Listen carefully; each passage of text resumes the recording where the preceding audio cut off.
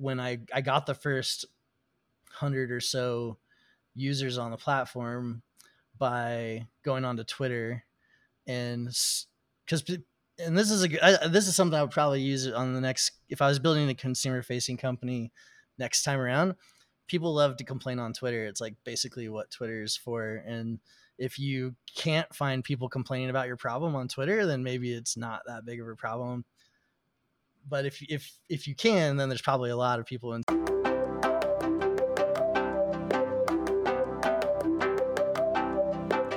This is Found in the Rockies, a podcast about the startup ecosystem in the Rocky Mountain region, featuring the founders, funders, and contributors, and the stories of what they're building. I'm Les Craig from Next Frontier Capital, and on today's show, we have a founder who launched his tech career as a hack star in Boulder. He then traveled all over the world, only to return to the Rockies to build and grow something new and very exciting. Meet Josh Nielsen, the CEO and founder of Zencastr. Josh is here today to talk to us about the trajectory of the podcasting industry, what podcasters need, and how his platform is innovating modern recording tools for quality-conscious podcasters. Welcome, Josh. To start off, why don't you tell me a little bit about your story, who you are, where you grew up, and how you ended up back in the Rockies? Yeah, so I grew up in Texas, Denton, Texas, a little bit north of Dallas. Lived there till I was about 16. And then I've moved around a lot since then, mostly in Western U.S. and then a little bit outside the country as well. Definitely spent some time in the Rockies. I've lived in Hawaii and Santa Monica and Thailand, but the Rockies always keep me coming back. I'm sort of the mountains are my place. So I've spent some time living in Boulder, Colorado, Idaho, and then right now I'm here in Salt Lake City, Utah. You've got it all. You've got all the boxes checked. That's amazing. What do you think it is about the Rockies? Like, what is it? You said the mountains, but like what? Because we hear that from a lot of our guests. Like the Rockies draw them home, even when they go away for a little while. What is it? Well, I'll somewhat jokingly first is your viewers won't be able to see this, but I'm very pale and white, and I just got so torched on the beach. And so, but yeah. No, I don't know. I grew up in Texas, and I remember thinking like seeing commercials of like ski trips in Colorado. And I just thought, man, that's the life right there. Those are the happy people. And that's always kind of stuck with me. I've loved snowboarding most of my life now that I've gotten out of Texas. And, now I live, about 30 minutes from Brighton ski resort right here in Big Cottonwood Canyon, some of the best snow in the world. So there's a lot to like. Yeah, no doubt. There's a lot to like. So take us on the journey of, sort of as a founder, as a startup founder and, just professionally, how did you kind of get into this startup thing? So, I initially wanted to be a mechanic. I was into drafting in high school, wanted to be a mechanical engineer. I found out there was just so much math. There's like this huge wall of math. You have to take like 6 courses of calculus and all this stuff. And I'd like to consider myself capable of all that, but I just realized that there was other people that were really, really enjoying it. And I figured, maybe I didn't make the decision to turn away from that. But as I was working towards that, I took an elective class. It was a programming class on how to build websites, very basic, stuff. But it just was this really interesting other creative outlet, and you could build stuff without parts, and you don't have to worry about like going to the hardware store or whatever. And it still had that same idea of like, here's your constraints, build something that works, that fits inside the box, use your creativity. And so that's what got me into like the programming side, which then I think led pretty strongly into the entrepreneurship side. I got my first job I say out of college, but I didn't actually graduate. I got a job at a startup in Santa Monica. It was this company called Mahalo. It was run by Jason Calacanis. He runs the This Week in Startups podcast network. Sure. And so that was kind of what got me into the startup space. I was really just like, I wanted to learn how to program. I wanted to like work at a company that was building cool stuff. And for me, it was like Google or any other company. It wasn't like I was focusing on small scale startups, but I just ended up in this place. And then, as you know, Jason has a huge amount of startup energy. He was doing this podcast. He was bringing entrepreneurs through like Elon Musk to come be on his show. Lots of like events and things. And I just caught the bug, and I realized that, well, maybe somewhat delusionally thought that since I could program and build some of these systems, that I could start my own company too. Why not? Yeah. Why not? It looks easy. You don't even need to go to the hardware store. It's that easy. Yeah, exactly. That's great. Well, I'm glad it was Mahalo and not Bird, because if you were an early employee, wasn't Bird in Santa Monica? Wasn't that? Am I right? I'm not familiar with Berg. I don't remember. Bird, like the scooters. Oh, scooter. Yeah. Yeah. That was a bit later on. This was back in like 2009, 10. Got I think. it. I see. Very cool. So that's fun. So you got a lot of energy and sort of drive and inspiration from Jason. What was the journey? Like, what was next? What was after that? You got that fire in your belly.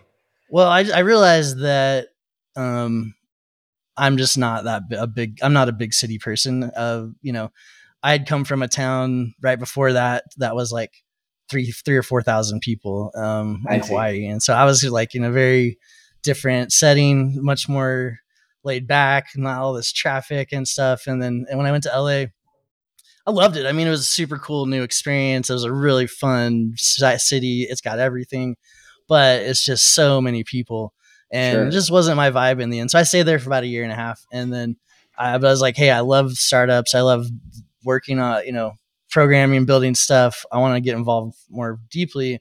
And I don't know if it was a podcast or a YouTube channel or so. Well, no, actually one of my mentors and advisors, and who's actually now an investor in Zencastr, had gone through the Techstars associate program the year before, like in 2010 or something. And he was telling me how cool. Is that in Techstars Boulder? Yeah, this was when there was only Techstars Boulder. Right, sure. So right at the beginning. And so I think he was in like their second class, or maybe in the first one. It was one of the first few. And then he said, hey, if you want to do that, you should go check out these guys. I can intro you. And there's this guy named Brad Feld you got to meet. Right? Yeah, exactly. Right? Never heard of him at that time. Yeah. And so cool. I kind of got connected there. I pitched them several times with as trying to get in as a business, but they had, just in those few years, their deal flow had gotten so big that, if you didn't have traction and all this stuff, you really didn't have much of a chance. But they said, hey, you're building cool stuff. Why don't you join us as they call it a hack star, kind of a funny name, but it's like a developer in residence. You come and you help their companies get ready for demo day. So if they need development resources that they don't have internally, you kind of join their team and help them build. And so I ended up working with great companies. The one I worked with the most there was called SalesLoft. Another one in that cohort that got real big was DigitalOcean. Oh, sure enough. We have all heard that name. Yeah. So it was a great experience to be able to kind of, cool. Rub elbows with those guys, and then basically get to audit the Techstars experience, get to hear all the speakers, go to all the events, kind of hang out, and probably like almost as good as being in the cohort, right? I mean, yeah, kind of snuck in, I guess. So, as a hack star. That's cool. Yeah. That's great. And then, so you were living in Boulder at the time, participated as a hack star. And then, had you had ideas of starting your own thing at that time, or were you still kind of thinking like, maybe I'll join one of these, or? So I think maybe even like the summer before, I had done a, hackathon project with, or entered into a hackathon with some friends of mine from Mahalo. And we ended up building this sort of a social music sequencer. So like 8 different people could join, and it was like a repeating 4 or 8 bar loop or something. And everybody would put their notes in, and some people would have drums and some people would have synthesizers. And that sounds like a way more fun version of like a social tool than Clubhouse. Like I would much rather get in a room with people and jam than hear people blab on about stupid topics. Well, it was fun. It was really surprisingly. And what was weird is that people, you could chat in it, and people. Just my surprise was that people would actually make interesting sounding music. It wasn't. I thought it was. I mean, of course, some people would just get in and draw like penises in the middle. Like that was to be expected, but right. But people would that's get in not there. who you're catering to. That's the platform. You did build a platform for those people. Right. Yeah. That's a different project. Yeah, exactly. But it actually like people would evolve. It was like these cool evolving beats. People were making music together. It was really fun. We ended up winning the hackathon, which is small, and it was like, I think we got like MacBooks out of it or something. But nice. It just got me thinking like, hey, maybe there's actually a real product there. Like anytime you get people to actually use something you build, like, cause I build so many things that just, crickets. Right. And so it was a good idea when you were like, it's like the developer story of like, well, I spent a month coding in my parents' basement, and then I was so shocked that nobody else wanted to use it except me. Like, you gotta get it right, get outside and show people. Yeah, I had done that enough times to realize that when people actually did start sticking around and playing with it and using it, that there's maybe something there. Yeah, sure. The iteration of that, we took that to mean like, hey, maybe there's a way for musicians to collaborate together online, make music together, sort of like a GitHub for music. If you're an engineer, that makes a lot of sense. Like that, people would want to share, and you could all kind of build this library of assets together that we all benefit from. Nice. So fun idea. Started building it. Didn't work out for a lot of reasons. One of those reasons is that there's like this narrow band of musician engineers who love this idea. And then everybody, which is who we were, and then everybody else hates it. Like most musicians are extremely protective of their assets. They don't want somebody to remix it without them having control. They don't want someone taking their hit and then going big, and then they don't get rights to it, And so that just didn't work out. But as I was building that with that team, we realized that there's a lot of other there was a lot of stuff coming out at that time. Like the browsers were now launching new features almost weekly, or monthly, I guess, 6 weekly. But they were where you could access the microphone. Yep. You could create synthesizers in the browser. You could filter the audio. You could save it, do all kinds of stuff that you couldn't do before. And I think that team, we all had different ideas of where to go with that company. And so we just kind of dissolved it and moved on. What time frame was this, Josh? Like what year? So this would have been this is like the year, like basically right after Techstars Boulder ended. Okay. Diablo 3 came out. We played that for about a week and a half, and then we started on on the company. You needed a break after Techstars. Yeah, that was the plan. Like, we're just gonna game for a couple of weeks, and then we're gonna jump into the next project. Sweet. And so, man, where was I?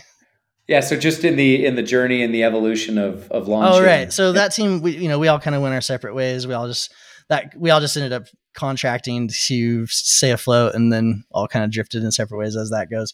And then I ended up going to Australia this is a big missing piece of the story, but when I was in Hawaii, I had met a girl. We had gotten engaged. She was from New Zealand. Her visa expired. She had to go back home. I had gotten this job in LA, and so we were doing this long distance relationship and then we had kind of broken up during this period. But then I was like, okay, let's try this again. So I went to Australia chasing Lucy.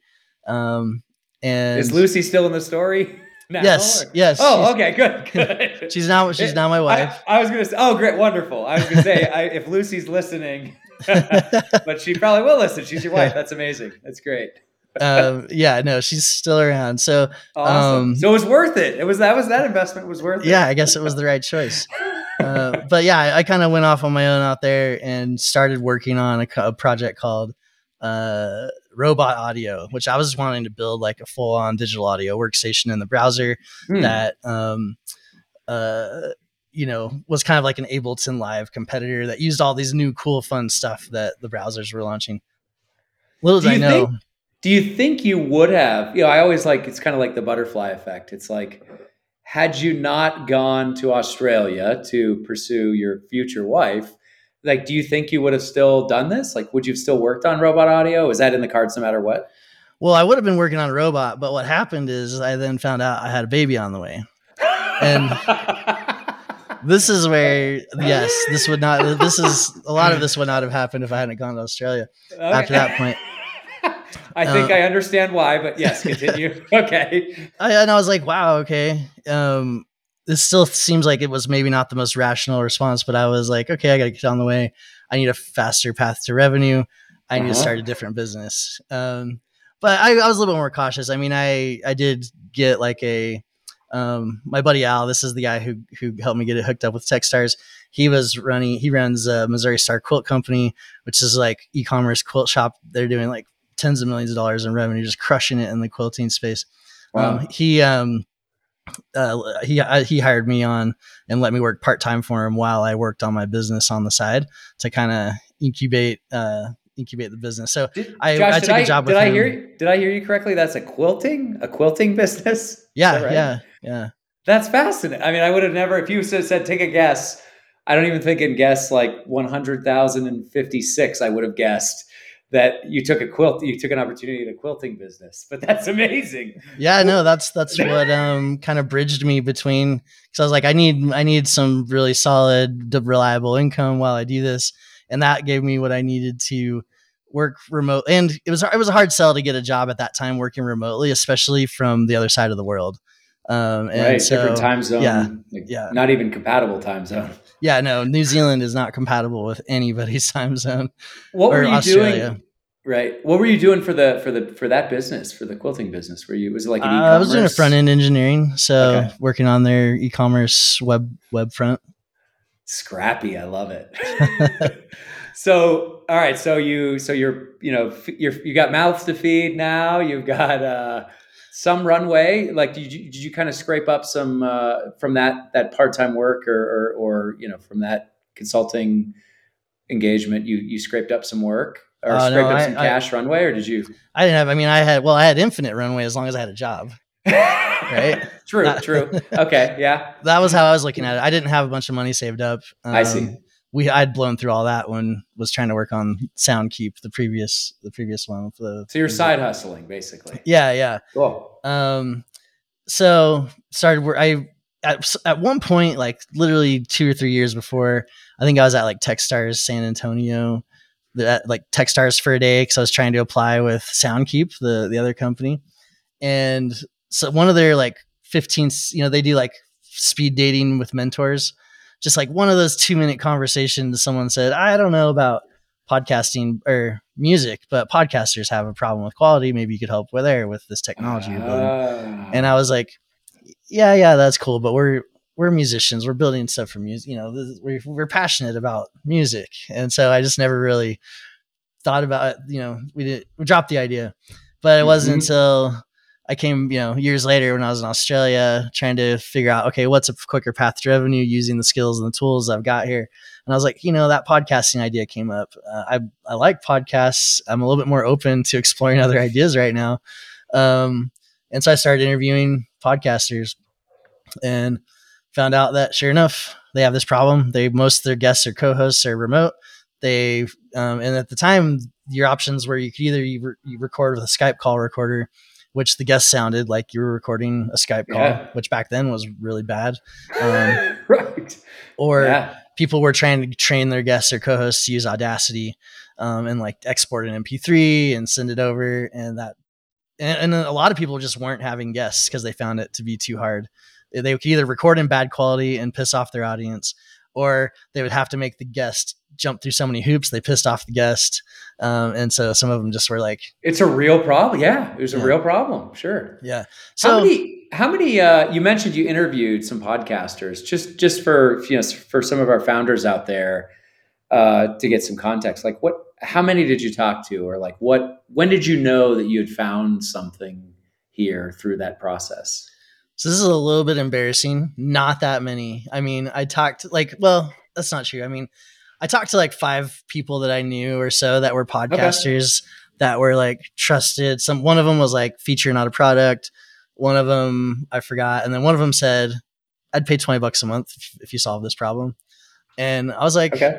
"All right, let me." I was like, "I bet I can build something in about 6 weeks and test this out." So it was at least 6 months later before I had anything. Of course. Developer math. Yeah, exactly. Like I always fall prey to this thinking it's going to be easier for me to just build this and test it out in real life than like do all the proper validation stuff, which is like the not fun part. Yep. I always say multiply by 2, add 3, carry the time units, and then that's probably more realistic. Yeah, right? So really, I mean, it sounds just to say it. It's not always the quantity of the interviews of like trying to really understand your customer product, but you had some quality. You had some trusted people. You had some quality people that got you there, got you conviction in the opportunity. I should have validated more, but this was literally the first time someone said, "I will pay you money if you build this," and it sounded like it's hard to get the people to actually say that and then to actually follow through as well. But that was interesting. Started building it, built a prototype. And I will say that the validation steps kind of kept coming. One of those stages was just, when I did launch the prototype, people were actually using it and bringing other people on. When I got the first 100 or so users on the platform by going onto Twitter, and this is something I would probably use on the next, if I was building a consumer facing company next time around.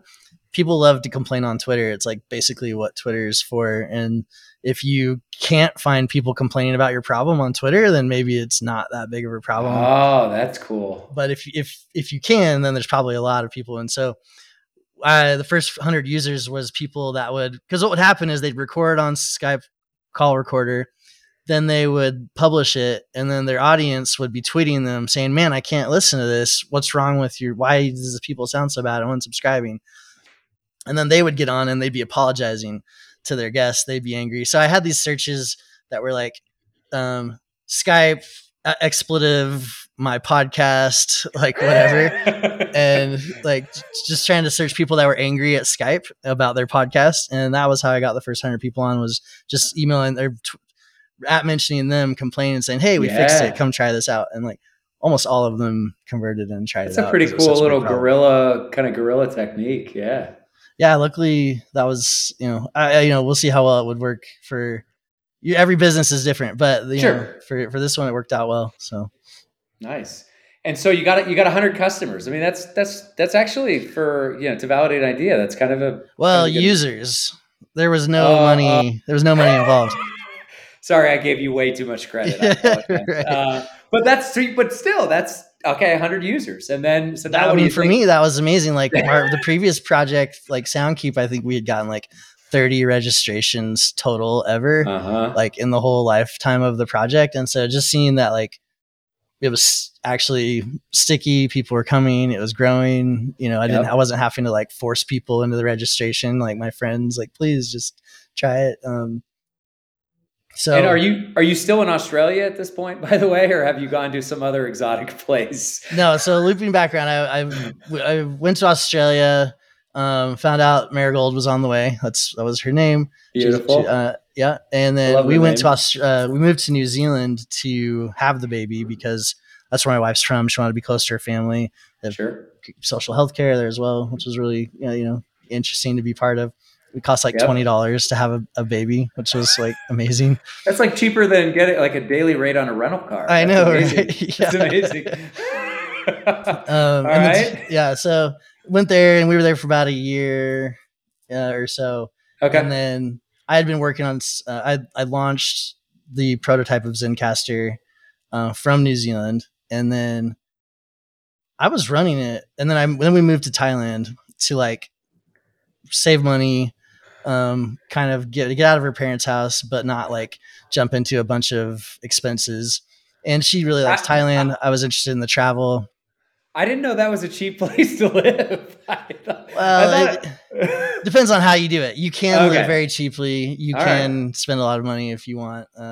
that's what I found is that when it all came out and said and done, if you didn't want to live in like a bungalow on the beach, like you're gonna still spend, Yeah.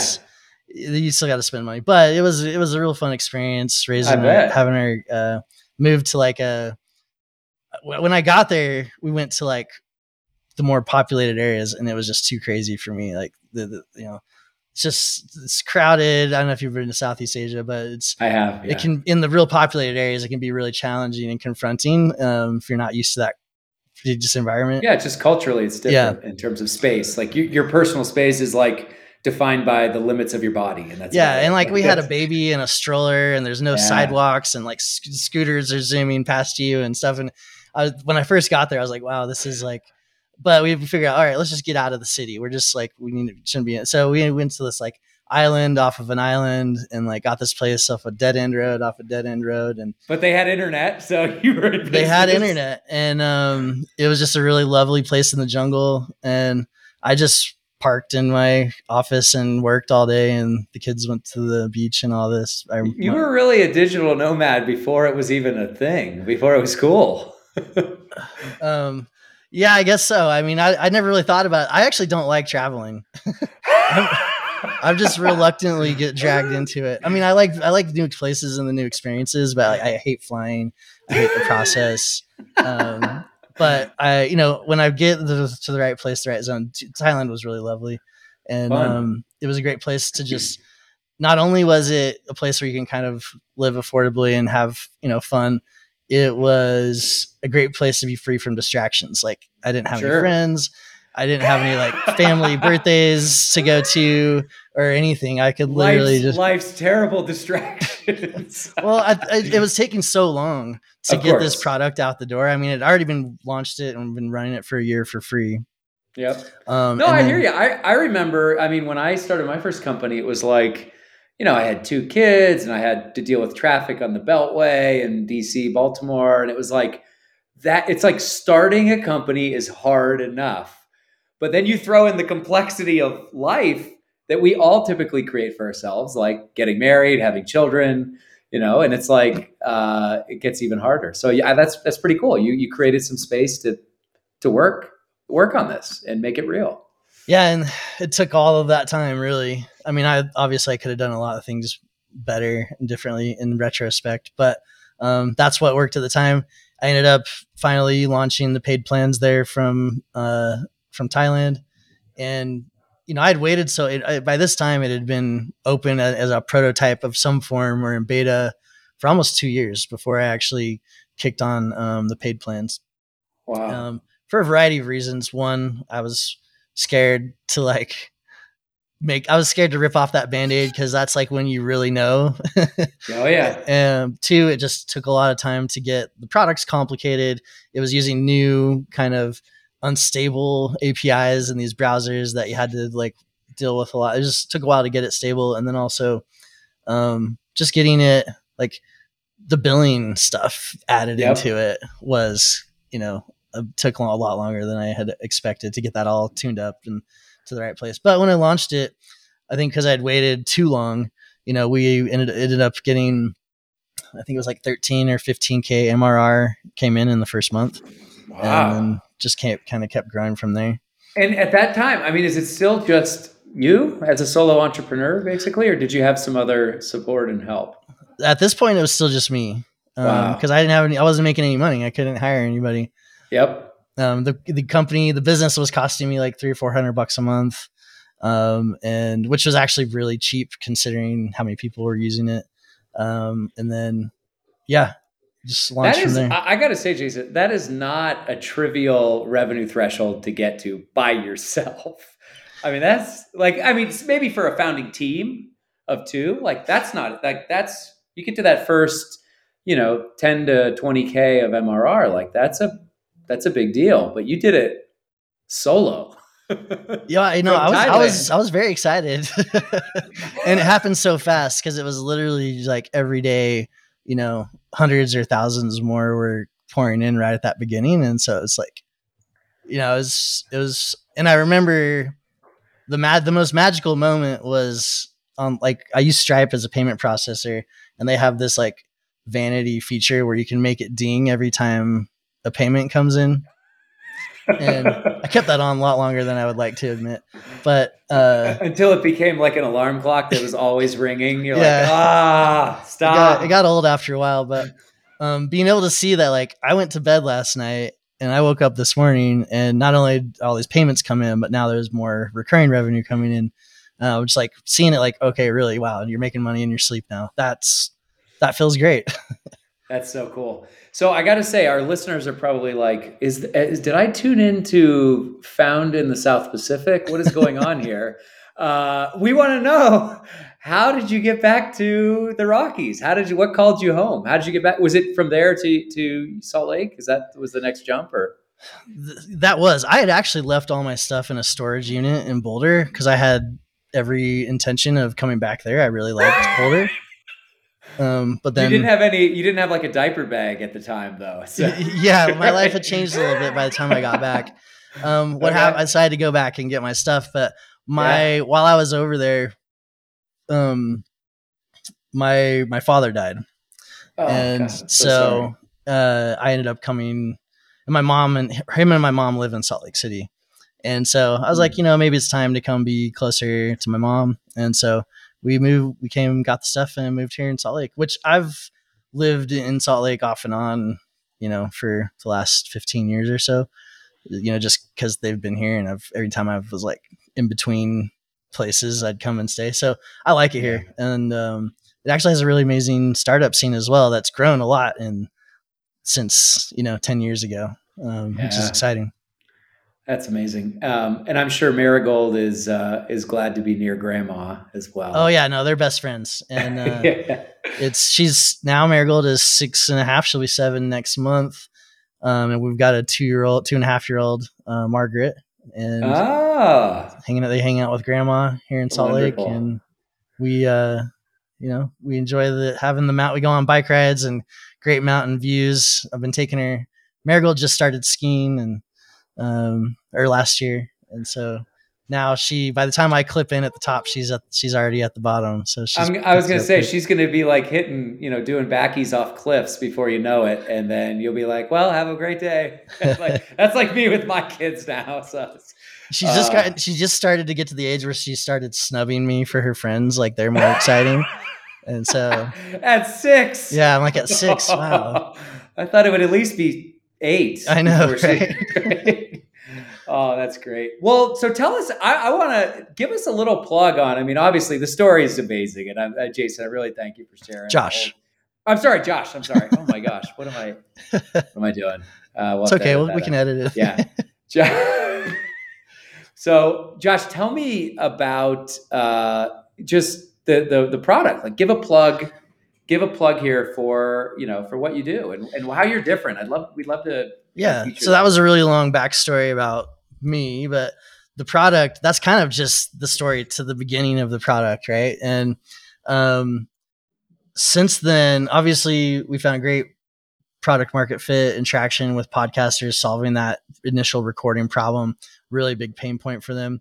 But we've now found, and a lot is happening. I'm skipping around a lot, but a lot has happened, since we had that initial product. The podcasting space just continues to heat up. Be big players, like all the big players now have big podcasting initiatives and are coming in, and some of them are trying to do good things. Some of them are trying to do exploitative things in the podcasting space. And so, we ended up deciding, hey, we have like this really amazing lead in the space. And there's so many more problems to solve for podcasters. Like there's a lot more to do here because, as you know, getting a high quality recording is just one piece. Like you need to be able to find great guests. You need to be able to edit the content in a time efficient manner and know how to edit it. Like right now, most people are using really cryptic tools to do this, and it's keeping a lot of people out of the market. People need help distributing, promoting, and then I think most importantly, growing and monetizing. Most podcasters, even if it's just a hobby or if it's a huge business they have in mind, they want to grow and they want to be able to get value for the content and the effort that they're putting into the ecosystem. just like YouTubers, and Sure. so this is a lot of where we're refocusing our efforts on the company is to help podcasters holistically with the whole creation, production, distribution, monetization flow, so that they can actually find success. Because it is hard. It is still hard to make a quality podcast and market it and actually figure out how to monetize it and stick with it if through all that as well. Because I mean, I'd be curious, how much time do you spend on the podcast? Uh, well, I have help. Well, like if you added up Yeah. the time of your team. Yeah, no, it's a great question. If I were to estimate it, I would say probably, for every episode that we produce, I would measure it in hours. But it's probably, yeah, it's at least a full kind of 8 hour, I would say probably 8 hour day Yep, it's of somebody's time, right? yeah, no, we find when we survey, people say often the average, I think, around 6 hours per episode from Okay. front to end, which tracks with what you guys are talking about. And Well, I need to tell my team to pick up the pace. yeah, they're behind. I'm No, you teasing. guys are putting in extra effort though. But that's just, But imagine if Instagram asked that of you. If in order to right. make a post on Instagram, you had to use 5 different tools, take Yep. hours of your time, and you had to figure this all out on your own, they definitely wouldn't have gotten $1 billion offer from Facebook, right? Exactly. Or Well, grown to the size they are. and you're right too, because it's not just the recording or the episode. I mean, there's the post episode stuff, but there's pre-episode stuff too. Just coordinating, just finding the guests, getting them excited, and getting them prepped, and doing some research and some background to just have some context for who we're even talking to, and the prep work, and there's a lot that goes into to doing it, and doing it, I would say, moderately well, let alone doing it great, which we're still trying to aspire to do. Exactly. And so that's really where we're focusing on, is further aligning ourselves with the creators, further partnering with them on all of the other problems that they have to help them find success, and and we'll grow alongside with them. I really see the podcast space as being analogous to the blogging space in '99. Back then, you had to Mm-hmm. have like your own web hosting server. You had to know like FTP and DNS and HTML, and you had to like, it cost money. A lot, Yep. these hosting sites were expensive, so there was maybe thousands of blogs online. Then when Blogger came along, made it so if you just know how to type, you can have a blog online. Yeah. Then there was 50 million blogs within 3 years. Podcasting space is still before that inflection point. I think a lot of people think it's already taken off, but it's still at the very beginning stages. And I mean, if you look at like the ratio of creators to listeners or consumers on like TikTok, for instance, it's 30% creators to 70% consumers. In podcasting, it's like under 1% of creators. And that's a wild, Wow. such I'd a never wild heard set. that stat. I never knew that stat. Yeah, 100. Well, just on Zencastr, hundreds of new podcasters are trying to start every day. I'm sure you can multiply Every that day. every day.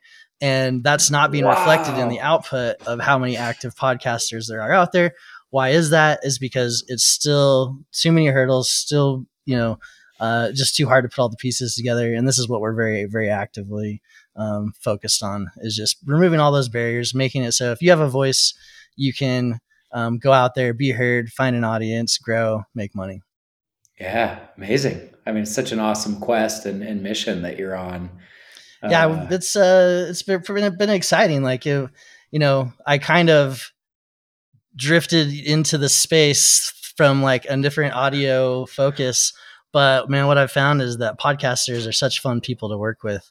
Yeah. They're obviously very social, love to share their ideas, and they're very eager to work with each other, work with us, and connect with great audiences.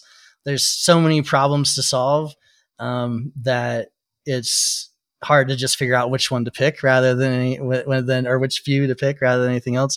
But we're really excited just to just get in there and make it so that it's not such a hard slog. You can actually do this. You should be able to have everything set up, come in, record for 45 minutes, and then the other 15 minutes produce, publish, promote, all that stuff. Yeah. What do you have any kind of macro level views, Josh, about just the digital media space, like podcasting versus YouTube, or like multimedia, Patreon, like just the universe of all this stuff out there, and the whole content creator economy. Any kind of fun high level things, observations? I'm maybe stuck in my kind of podcasting box a little too much, but the way we look at it is like YouTube is awesome for YouTubers. Why doesn't that exist for podcasters? Like these models have already all been proven out. Like if you have a YouTube channel, there's a place where you put your content, they automatically algorithmically search and discover your audience for you. There's a button you flip. Now you're making money. That's awesome. Podcasters need this as well. And there's no reason why it doesn't exist, except for that podcasting hasn't had the money and the resources invested into it to build the tooling to make all that happen.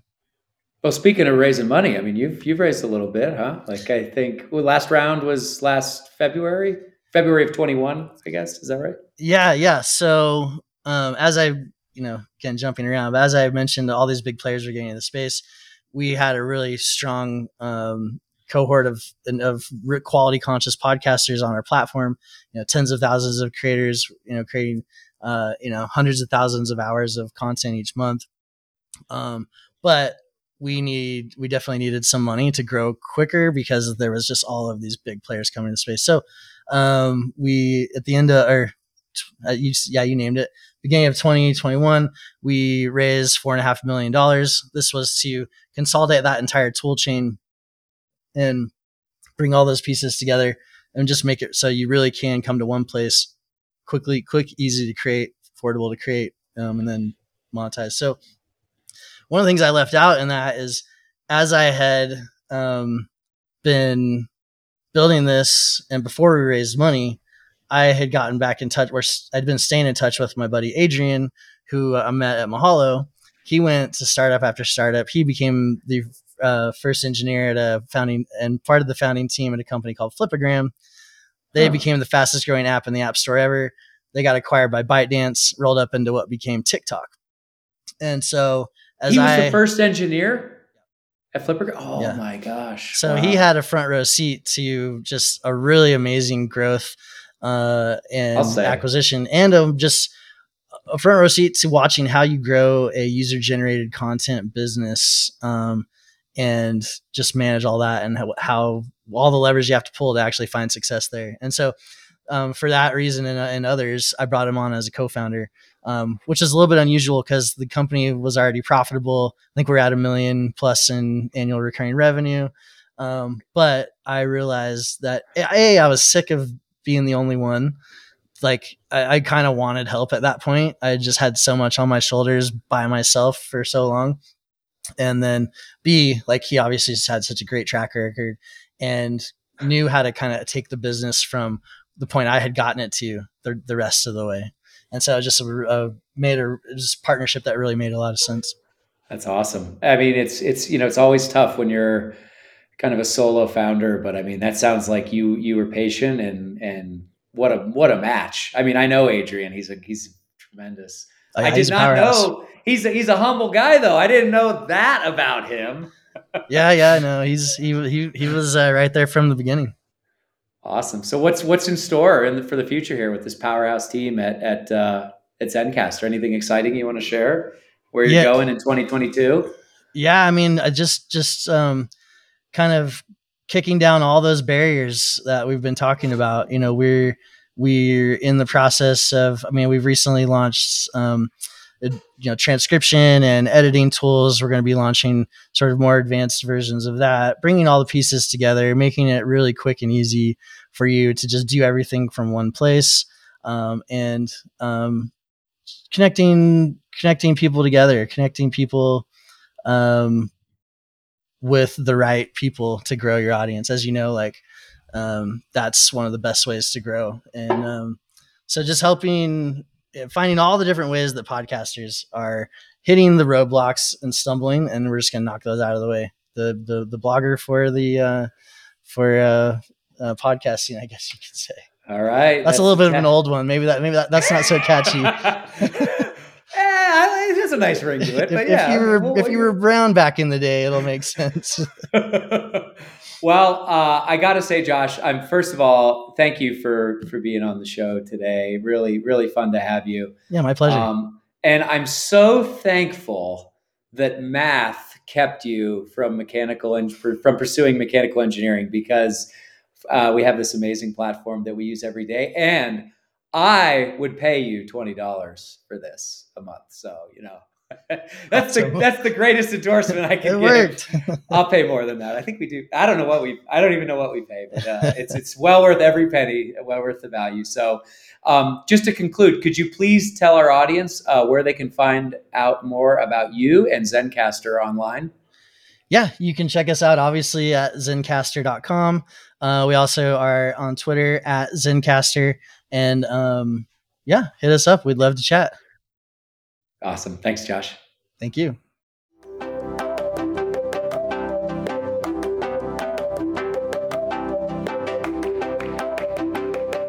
Thank you for listening to this week's episode of Found in the Rockies.